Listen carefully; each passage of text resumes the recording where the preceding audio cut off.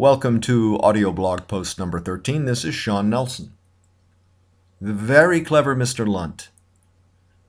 Here's something for actors, writers, and directors which, while apparently quaint, is actually amazingly profound and very, very useful. Quote, "We try to remember our lines, we try not to bump into the furniture." End quote. Actor Alfred Lunt of the famous Lunt and Fontaine team.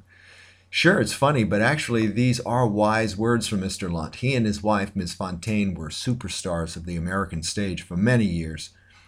Here, Lunt is addressing two things that appear obvious and self-evident, and they are, but it may be valuable to point out why these two things are so sensible. First, unless we're taken by surprise, grief, anger, or booze, we are almost always aware of what we may choose to say. We don't go around blabbering away all day long, after all. They have medicines for that. There may be a few people of that ilk, but they don't have many friends, and we generally don't write stories about them.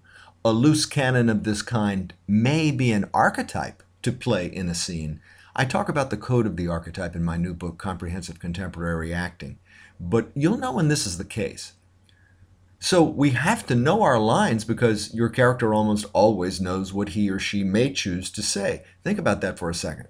We know our lines not because we'll be fired if we don't, which we will, but because our character almost always knows what she may choose to say in response to given circumstances in any given moment. Second, we don't usually bump into our own furniture because we know where it is. And again, the exceptions are usually surprise, grief, anger, or booze.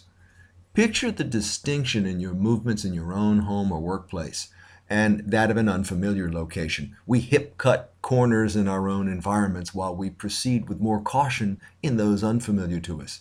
Considering these simple things and keeping them in mind can make a big difference in how the audience will subconsciously perceive our relationship to the space in a scene. Pretty clever, Mr. Lunt. This is the end of audio blog post number 13.